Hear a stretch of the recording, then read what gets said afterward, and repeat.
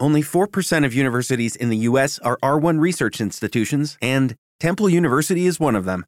This means 100% of students have the opportunity to participate in hands-on learning and research with world-class faculty. With over 600 academic programs across 17 schools and colleges, Philadelphia's largest public university provides students with a rich variety of opportunities and propels graduates to succeed in their careers. Temple University. Schedule a campus tour today at admissions.temple.edu/visit. Blog Talk Radio.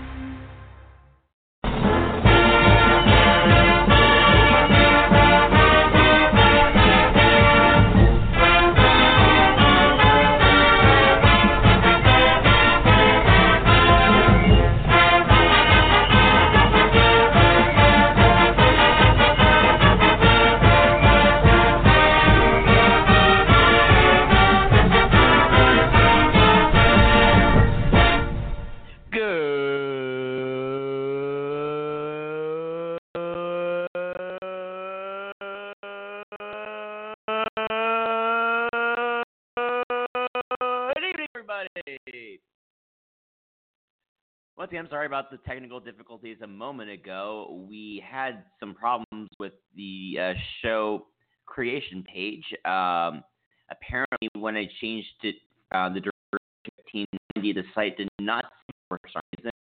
So we were looking at a 15-minute show. So that hasn't changed. So we are good to go. So with that in mind, coming to you live from the Classic City, Athens, Georgia, this is Arthur Balin. And coming to you from an undisclosed location somewhere in the United States of America, the immortal Patrick Toppin. How you doing, Arthur? I am good. Apparently, the internet hates me tonight.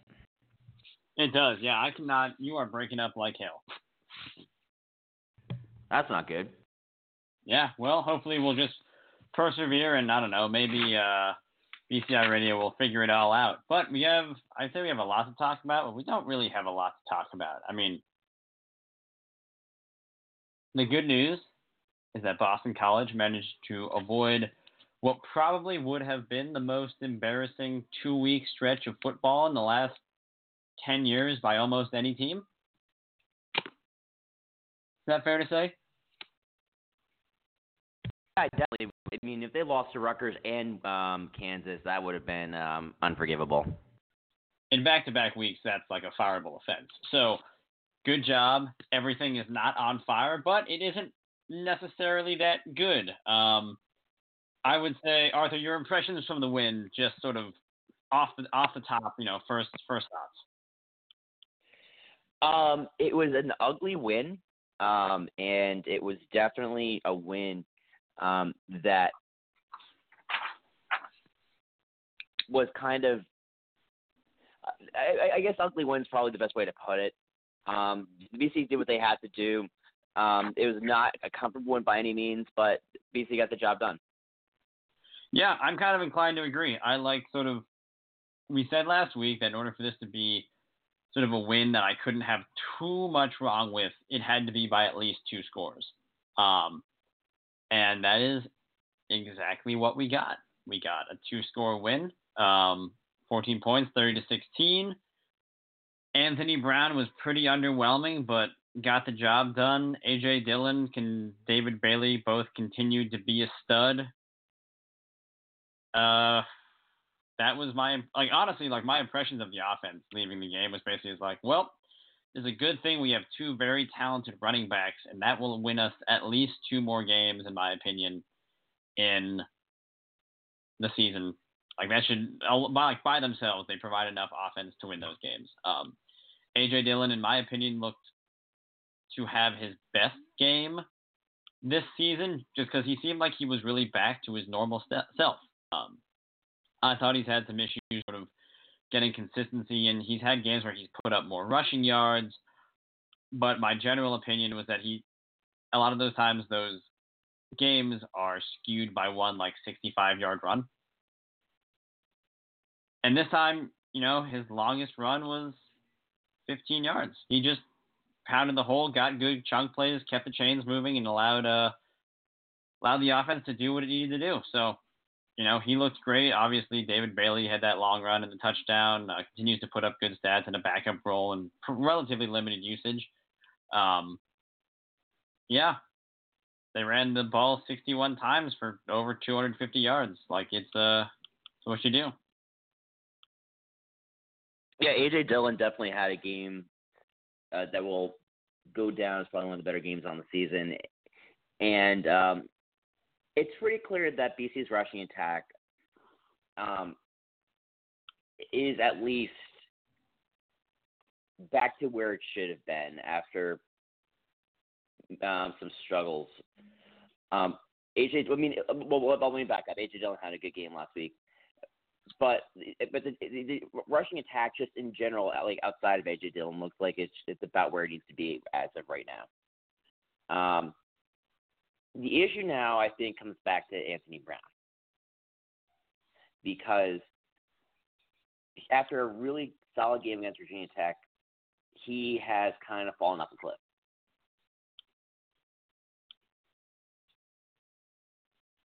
Statistically, or just the way he looks? Because my general impression is he's about where I would agree. He's sort of that game is the only good one he did. And I don't really see anything else where I'm like, wow, that's a So I mean, like, if you want to go over his stats, basically since the Virginia Tech game against Richmond, 8 for 14 for 163 yards. But wasn't asked to do a whole lot in that game. Kansas, 18 for 36 for 195 yards, 50%. And then Rutgers, 13 for 25 for 160 yards. He's not proving to be an asset on the playmaking. And I'll give him credit. He's made some pretty throws, but the consistency has not been there at the level that I think Boston College fans expected, especially coming out of that first game. If you had told me that he was going to complete 60% of his passes, throw for 250 yards a game, like that would be the solid starter that I think this team needs to win. But he has not been that since Virginia Tech. And in retrospect, the Virginia Tech win looks worse and worse as every week goes by. Yeah, and the thing is, too, the backup quarterback this week for Rutgers out-dueled the 3-year starter. And we can sort of dive in a little bit into that because I do want to talk about the defense and sort of the struggles that BC had in pass coverage and as the secondary woes continue. But defense aside, the backup quarterback for Rutgers, Artur Sikowski, absolutely tore apart the BC defense. And in contrast, Anthony Brown did not look like he was there. And the issue is, what should we be expecting from Anthony Brown? I mean, at this point, he's a third-year starter. He's had a ton of time to sort of mature under Steve Adazio's tutelage, and he's still not there. And he's still struggling, and he's still not looking like an ACC-level quarterback. So to me, I guess there's two things that I look at here when I'm assessing what I think of Anthony Brown. Because it seems clear to me that he's not where he's wanted. Fans or probably the coaching staff both want him to be. He's had a lot of issues on some of the intermediate and short-range throws. He's got a really nice long ball that he can put good touch on. But, like I said, the consistency is not there. That's what it takes to win football games. What I would expect out of him is what I said. I would expect, by this point, him to be completing 60% of his passes a game because 50% passing a game is like promising freshman, if that makes sense. Like that is hey, we'll probably be really good in 2 years, and here we are later. And Anthony Brown, honestly, like he's still kind of a one-read quarterback, is what I like to say. Is he looks like if he hasn't clicked for a long time for his reads, when anything sort of wrong, it's improvise and maybe hope for the best. And that's, I think, why he struggles so much, is he's not making his reads and he's not seeing the whole field as someone who's been starting for 3 years should. So,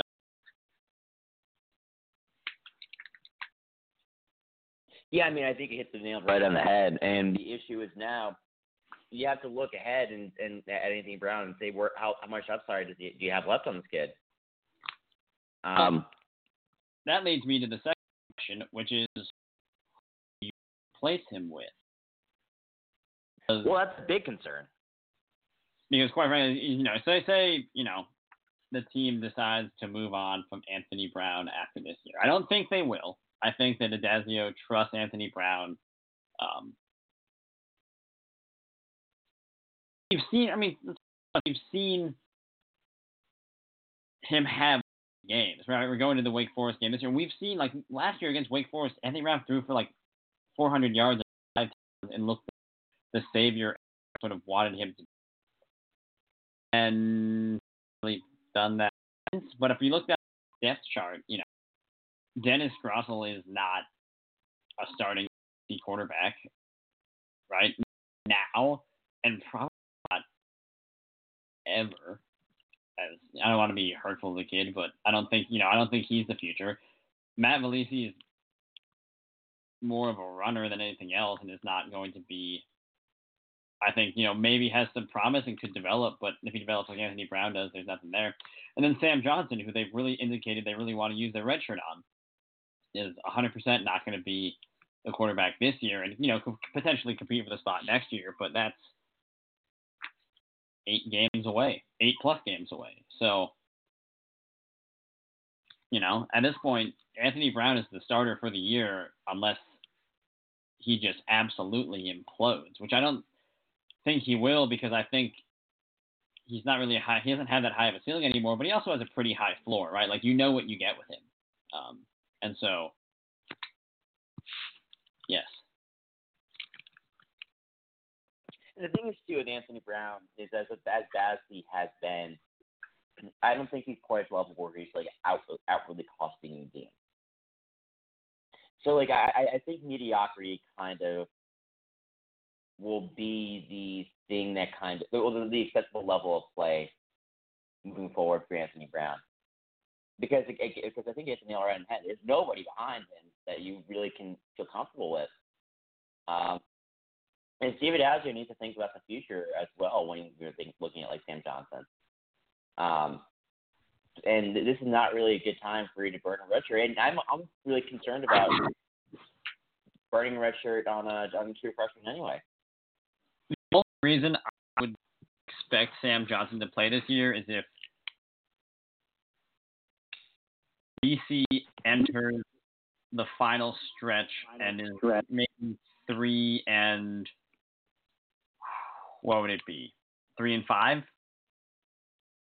Right. That sounds right. And he would have the chance to use that 4 games of play to sort of see what he has in Johnson and see if he's developed at all or see if he's a better option going forward. That is the only way I can see him or Valisi playing this year, quite frankly. It's just not going to happen. Anthony Brown is the starter for the foreseeable future, and I don't think that's a good thing, but I think it's the best that BC can ask for right now because he's just probably the best quarterback on the roster. And I agree that eventually there has to be a point when maybe you start thinking about moving on, but right now is not the time you start having that conversation with the rest of your coaching staff. So, aside from that, is too, everything's kind of slated right now for Anthony Brown to be the starter. Like your quarterback in waiting is not where it needs to be a starter, and your backups aren't at the level they need to be either. So like BC and Steve Adazio really kind of put all their eggs in the Anthony Brown basket, and it's not really panning out for them. But also, again, it could also be worse. True. I'd also say I don't think the guys who left, like EJ Perry, and who's the guy who went to Bowling Green? I'm totally blanking on his name right now. I don't know. The whole host of quarterbacks who have transferred out, in my opinion, weren't that talented either. I don't think they were going to be. They might have been slightly more competent backup quarterbacks this year in the event that Anthony Brown were to go down with an injury and someone needed to cover him for a few games. But they're not guys who are going to win you football games. At best, they could have been guys who were not going to lose you football games. And so, yes, whether you like it or not, whether you do or do not like Anthony Brown, he's just the best that BC can ask for right now. And with any luck, he sort of finds rhythm here in the next couple of games. But also, I wouldn't necessarily think that seems super likely against a pretty good Wake Forest defense. So, moving on to the defense. Arthur, what were your thoughts? Obviously, there were a lot of issues. Again, in my opinion, it seems like it was solid. BC has so many issues with staying in their gaps, wrapping up tackling, and biting on option and play action plays are the three things that I would say. And they all basically come down to discipline. Discipline and tackling is BC's problem right now. And that's part of just the effects of youth in the secondary. But also, I think what's concerning to me is that I see these issues occurring in a relatively experienced linebacking core.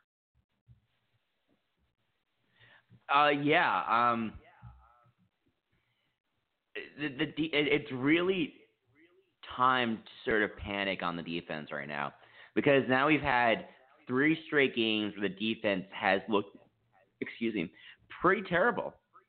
And that should be concerning to any fan. I think you're absolutely right about the linebacking core, but let's not discount how bad the secondary has been. It has been atrocious. And again, I keep coming back to this. A very mediocre quarterback just tore up that secondary on Saturday.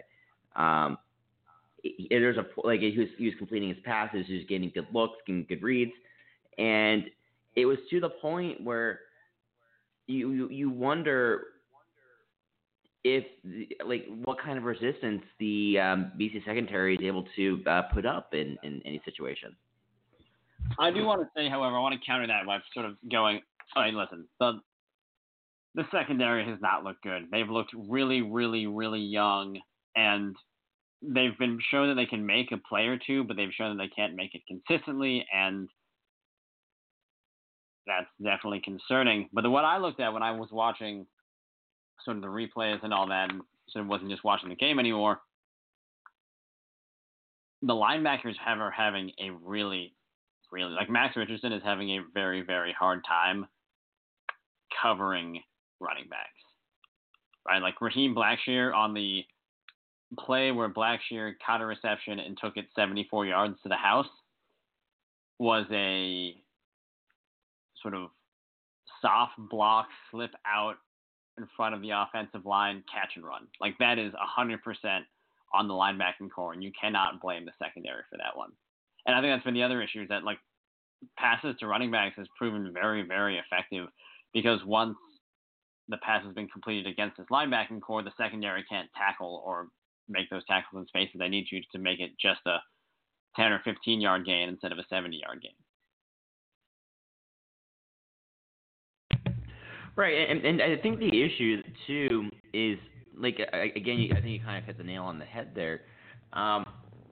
It wasn't necessarily the big play again, although there was that one Blackshear pass.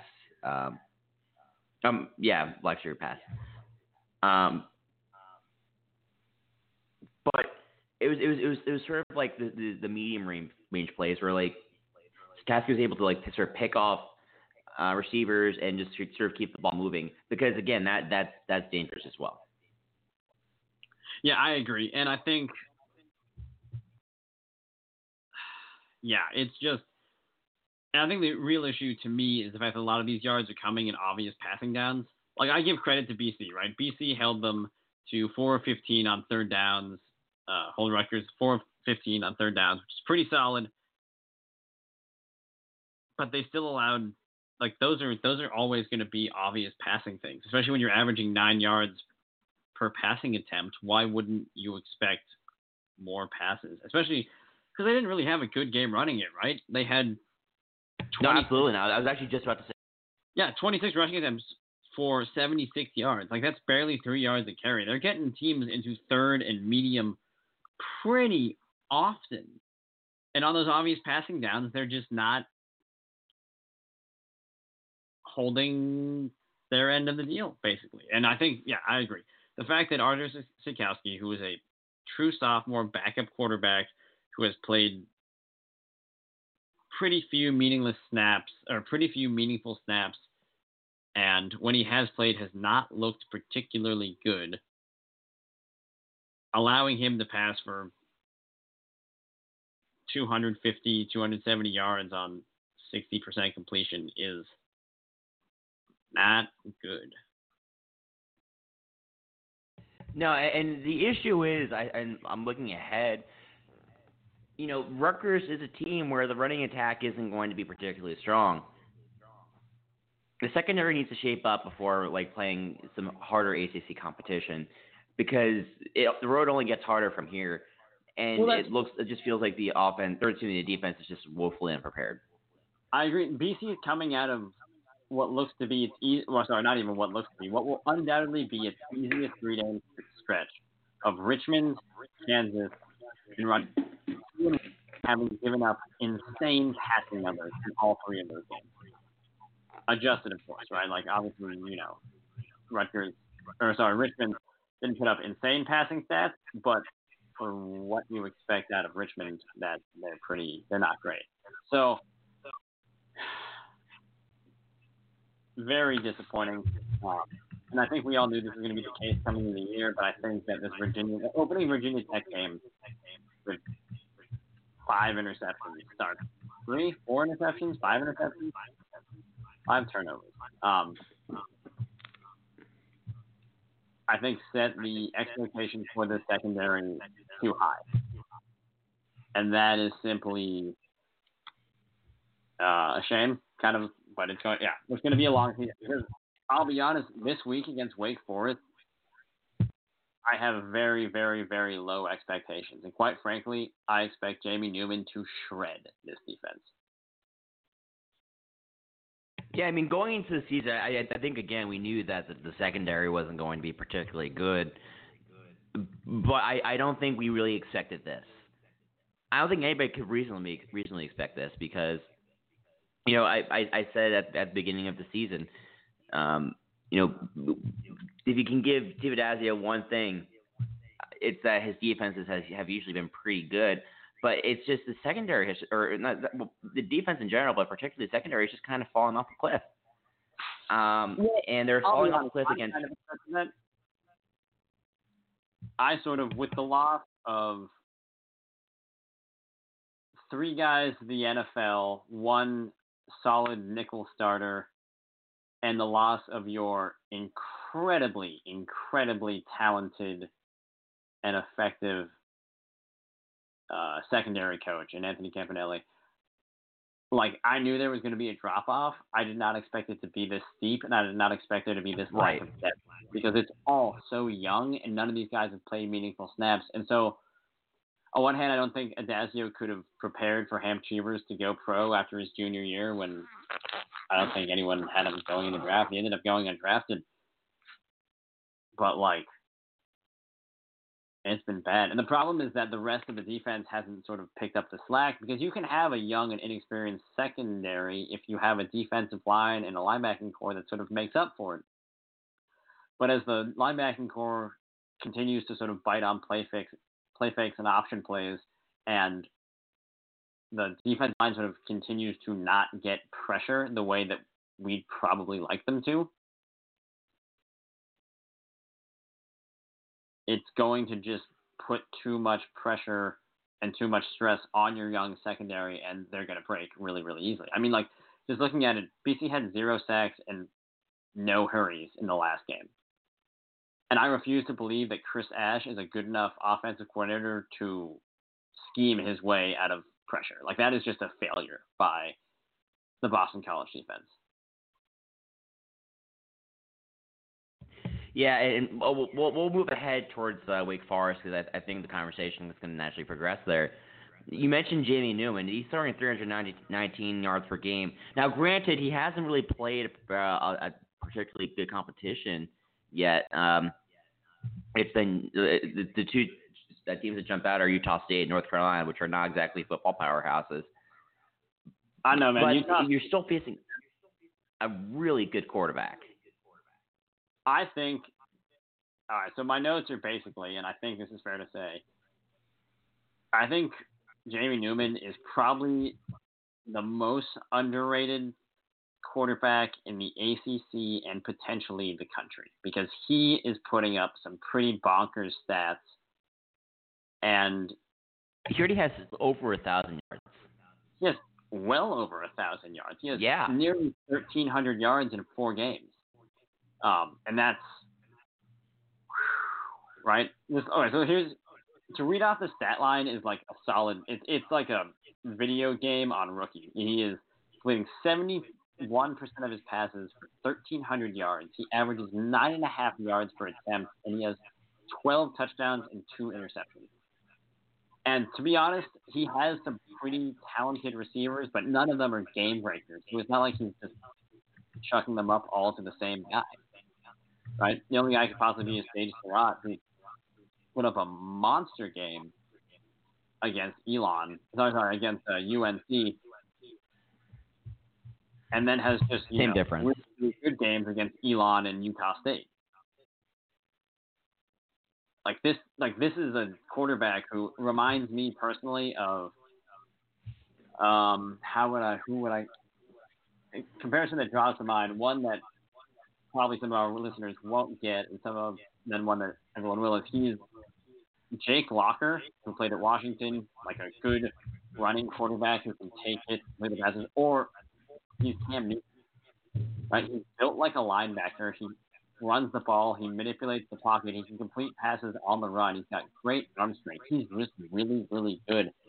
And I'm terrified of him if I'm the BC defense. I'm terrified of him, and I'm not playing. No. He has thrown for an average of 319 yards per game, which is his average. He's averaging that. Against better defenses than what BC is going to throw at him. Because BC now ranks near the bottom in defensive efficiency. And then you combine it. They've got a stable of pretty solid running backs who are certainly able to. I mean, look at the tape, like Tate Carney's like this bowling ball of a running back, and then he's got 2 wide receivers in Sage and Scotty Washington, who's got great hands and good body control. So it's looking to be really, really, really bad. And then Wake Forest has the ability to absolutely beat up on BC defense if they want to. I'm not even sure. I've read a couple things that were saying, "Hey, man, this game might be a pick'em." I don't think it's a pick'em now. No. Right, Wake Forest is favored by 7, and if I personally was a betting man, I would hammer that. I would take Wake by 14, and I'd also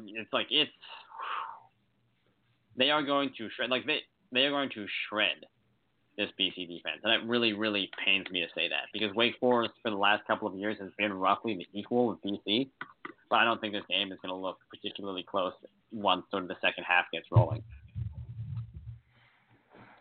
Yeah, I mean, number one, I think people who are thinking about the pick'em are looking at it it's a home game for BC, yada yada yada. Let's also put aside for a second Parents' Weekend, so I don't think the crowd's gonna be particularly raucous. You can't discount home field for a horrible mismatch, and that's what you have with the defense. With BC defense against Wake Forest offense. Again, Wake Forest can absolutely pulverize a defense as bad as the BC defense has been. And you look on the flip side, we've been talking about how good, how the running attack and rushing attack for BC has been solid, but you're also going into that game with what you can only confidently say is a one-dimensional offense. If Anthony Brown can sort of have one of his wonders games, to be fair, one of the best games he had last year was against Wake Forest on the road, so he definitely has that capability against a team like Wake Forest. But the issue is you still have a one-dimensional offense, and that is concerning, and that should be concerning to anybody who is going to be betting on this game. If I was rooting for BC, yeah. And I think to me the other issue is that the Wake Forest defense matches up really well with the BC offense. Like their corners are, to me, they're nothing to write home about, like crazy, if that makes sense. They're nothing, like they're talented, they're good. They're not going to be the weakest unit BC faces all year. But like this linebacking core is led by Justin Stranad, who already has like 40 tackles, 15 for a lot, multiple for a loss. They swarm the ball. Like everyone on this defense or whatever, everyone in this linebacking core is like 6'4", 250. So like they're built to tackle ball handlers, and they just play really well as a unit. Like I was watching the game, the non-conference game between North Carolina and Wake Forest, which is really weird to think about because they're both in the ACC. But they scheduled an out of How did the ACC let that happen, by the way? Why did the ACC let it happen? Yeah, I mean, I can see why they would, but like the idea of having two member schools play each other in a non-conference game just kind of seems not kosher to me. I mean, it's fine because they're historical rivals. They're one of the oldest rivalries in football. Not like a necessarily like storied or like great rivalry, but definitely one of the older ones. And because they play in separate divisions and they're not the chosen cross-division alignment sort of deal, they only play each other once every 4 years. And so they wanted to play more often, so they scheduled, I think, 2 home and home. So I'm actually all for it. I would love to see more teams play sort of, not more, but like keep these sort of divisional rivalries alive. Because they're fun and like, I don't know, it's still 2 Power 5 conference teams going against each other. I totally am. I'm for it, but beside the point, this Wake Forest defense did not allow a third down conversion until late in the fourth quarter. And UNC, so they lost to UNC 24-18. UNC was never in this game. They like put up a lot of points at like the very end or whatever, but like this game was like clearly controlled by Wake Forest from start to finish. And I feel like if BC wants to cover, it's gonna be a garbage time touchdown, is what it's gonna be. They're just better than BC is in basically every facet. Maybe not, except for running back. And they've got a stable of 3 really, really talented guys, and Kenneth Walker, Cade Carney, and Christian Beal-Smith, who all pretty much evenly split carries. But if I'm going to point to one thing that has me terrified for this game, and if you're listening to this, I urge you, all of Wake Forest games are condensed and on YouTube for whatever reason. They and Rutgers have a really passionate fan base who just condenses all the games and puts them online for anyone who wants to see them. I cannot do the same thing for BC. In my time watching football, I have not seen a quarterback who is so effective at pulling the ball out of the running back's hands on like a play action or an option play at the last second. And for a BC defense that has struggled with its discipline and containing the edge against these mobile quarterbacks, it is going to be absolutely lethal. Because unless the BC defense suddenly fixes all of that, he's just going to have a field day. And that's pretty much as simple as it gets. So we talked a little bit about the game. What are you predicting moving forward? For the game? Yeah. Well, I think BC is going to put up some points. I think that even though the defense matches up well, I think Anthony Brown is going to there's going to be enough sort of big plays, and I think that A.J. Dillon's going to wear it down. So I expect BC to put up at least like 24. So I'm guessing like final score like 42 or 38-24 Wake Forest. That's my final. I say 42 to maybe 17. Really? You think BC only puts up 3 scores? All right. Yeah, it's just my concern is the BC offense just seems so one-dimensional at this point. I just don't know what to expect from them. Yeah, so to me, the way that BC wins this game is, like most times, they win the turnover battle. But I think the easiest way to do that against a quarterback who's this accurate is that in the game film that I did review, Newman does have some ball security issues. He carries the ball like a baguette on the way back from the bakery, right? If you remember how Michael Vick carries the ball, he sort of does that a lot. He had multiple fumbles against Utah State and North Carolina that were called back because of penalties unrelated to the fumble, like holding down the field by the and so I think, to me, the way that BC wins this game, in a way they sort of negate the RPO, is they basically have to have one guy designed to hit Jamie Newman on more or less every play. Right? Every option play, you got to make sure someone gets a hand on him. You got to get him a little bit scared to run. You got to get him thinking about it. You got to get that ball knocked out of there. Because to me, that's the only, a few extra possessions for BC, to me, is the only way that BC wins this game.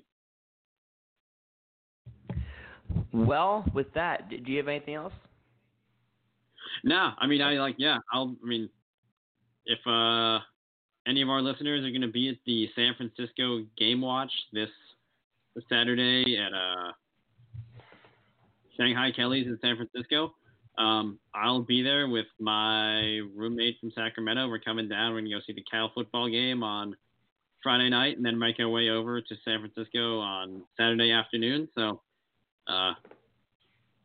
just look for the dude in the Superfan shirt. That'll be fun.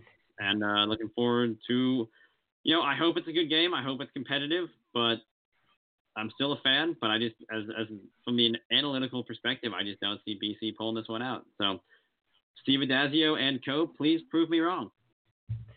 And with that, we'll call it a wraps on this week's episode of BCI Radio.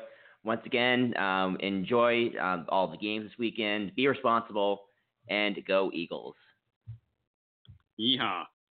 Yeehaw.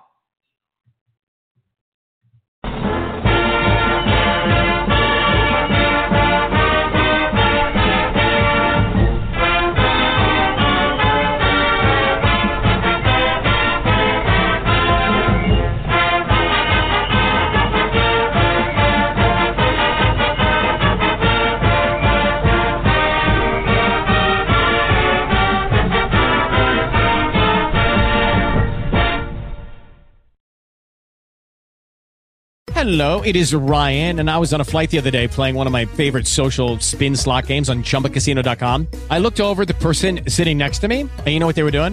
They were also playing Chumba Casino. Coincidence? I think not. Everybody's loving having fun with it. Chumba Casino is home to hundreds of casino-style games that you can play for free anytime, anywhere, even at 30,000 feet. So sign up now at ChumbaCasino.com to claim your free welcome bonus. That's ChumbaCasino.com and live the Chumba life. No purchase necessary. VGW. Void where prohibited by law. See terms and conditions. 18+.